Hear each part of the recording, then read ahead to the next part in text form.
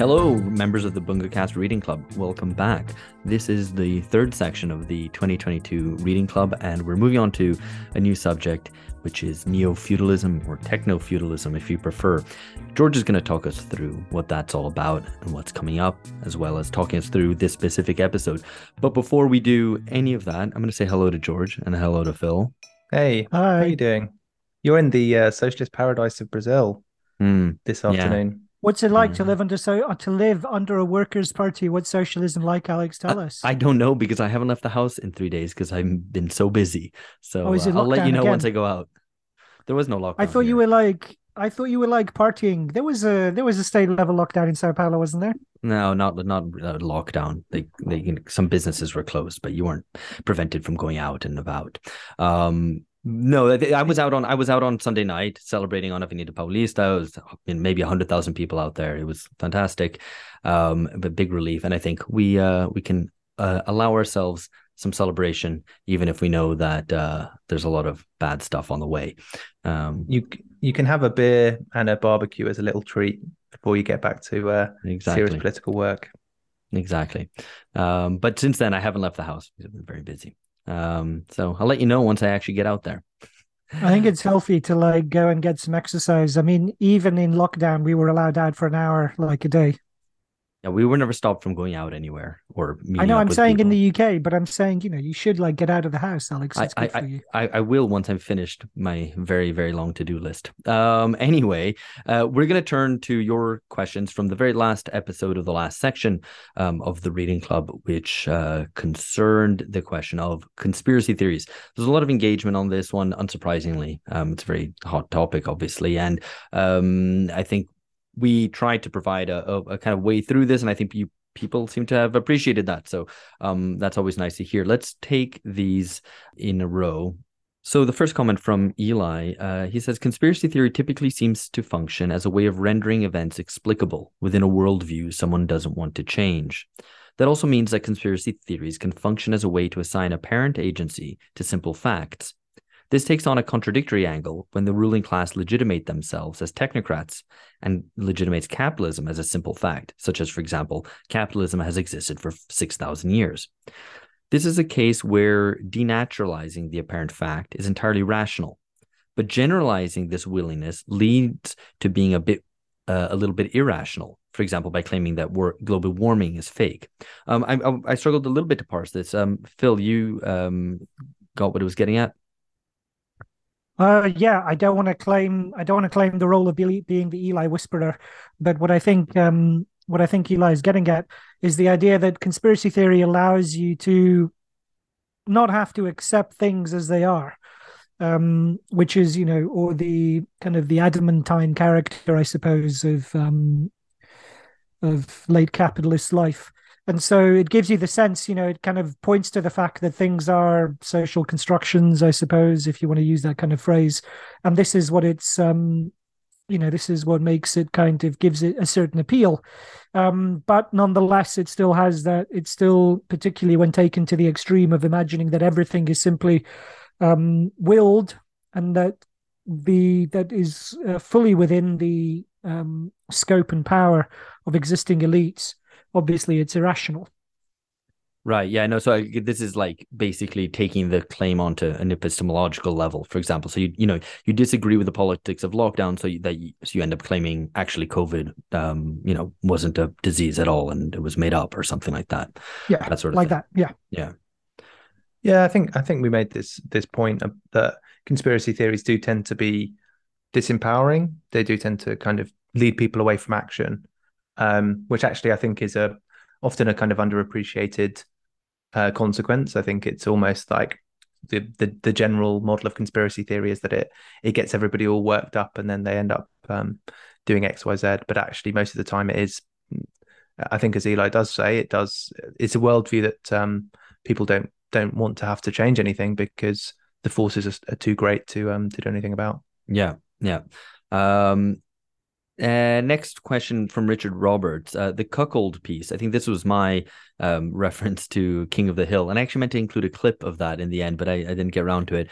And Lacan as well. And Lacan, yeah. But I wasn't going to include a clip of Lacan speaking, I think. Anyway, but basically, it was. But the main idea is Lacan. The illustration was King of the Hill, where the character is being cheated on repeatedly, consistently by his wife, and then when all the evidence is presented to him, he concocts a conspiracy theory to explain something else that was happening to not stare the thing that is actually going on square in the face.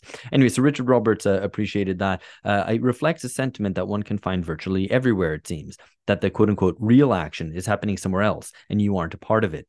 And that seems to apply whether the cuckold or worker or voter or media consumer is theorizing conspiracy or not. In fact, accepting that you're just a cuck doesn't necessarily lead to political action. It's often just depressive.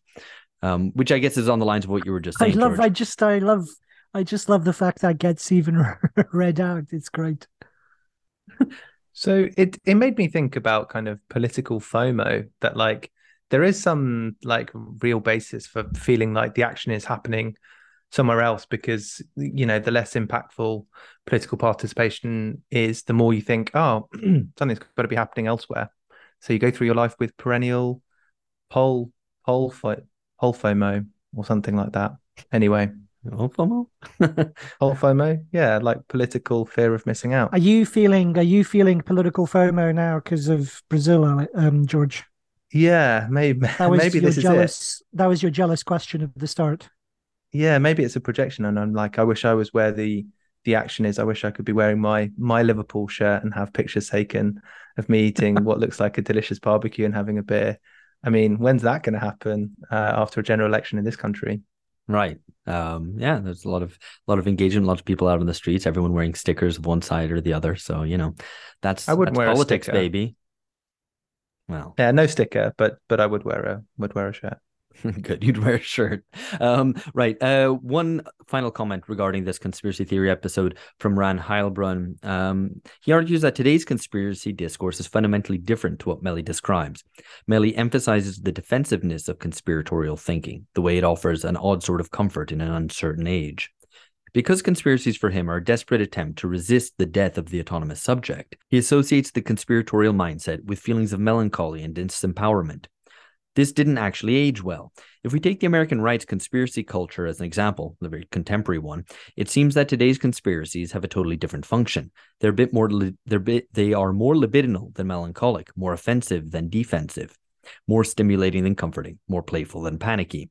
In We're Still Here, Jennifer Silva's 2019 book on the Pennsylvania working class, George actually interviewed her back then. There's an episode you can listen to, listener.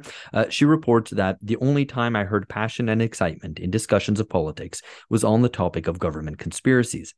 Betrayed by institutions, detached from political and religious organizations, and distrustful by government, young working class adults briefly lit up, their faces flushed, words flowing quickly, when they proved to me that they could not be fooled by the illusion of democracy. In Silva's account, conspiracy culture appears not as a product of political disengagement, but a response to it. Conspiracy theories do not offer some kind of positive model for political action. They do, however, have an energizing element. I think that's interesting because that kind of dialogues with the idea of it being disempowering, but at the same time energizing. Yeah, I was going to say, I'm not sure I read that as energizing. So the example from the Jennifer Silva book, that seems to me more about kind of claiming one's not exactly moral superiority, but one's kind of intellectual superiority. I've not been fooled. I'm not I'm not a dumbass. I'm not a cuck. I've not been, I guess ultimately I've not been taken in. So I think it's more, I'm not like those sheeple. So even though it might be delivered with that kind of quality of excitement, it doesn't seem to me that it follows that it's necessarily energizing. It seems to me, the opposite. Really, it's a way of signaling that you're superior, in fact, to other people.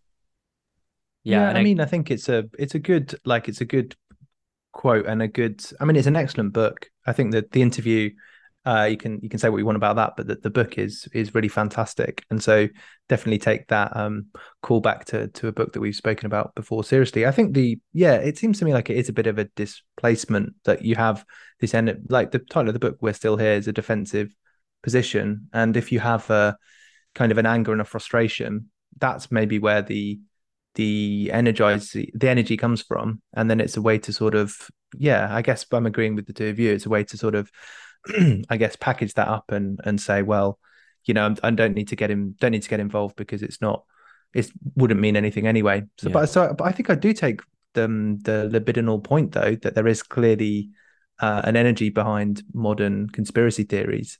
But I'm not sure I would entirely agree with the premise that Melly's like it's all melancholic and disempowered, the tone of that he kind of talks about conspiracy theories as having. But it is still just, I think we were right in our discussion to kind of, to agree with Melly that it is about the unpacking of the subject and the kind of political disempowerment and dissociation that this is premised on. Yeah, no, and isn't this just a recapitulation effectively of the cynical ideology thesis, right? That I'm above it. I'm somehow excluded from, the ideological manipulation that others are subject to. I'm not, I don't believe that COVID is actually a disease. I think it's made up. I'm insulated from dealing with the difficulties of the fact that, for example, elites completely lost the plot and had no response to COVID, and trying to come up with a political answer to that. Instead, you can insulate yourself in this kind of epistemological bubble, for example, and say, I don't even believe any of it. It's all fake, right? I've seen the truth, and it's actually a kind of comfort zone rather than being a kind of radicalizing element where, you've broken off from mainstream narratives, therefore you're willing to challenge the ruling class's rule head on. It's very much the opposite. Anyway, I think all very interesting. Unless we have any final comments on that, we will put a break here. Hey there, you've reached the end of a short excerpt from an episode that's been released only to our patrons. If you'd like to join us and gain access to around 2 Patreon exclusive episodes a month, please go to patreon.com/bungacast. We'd love to have you.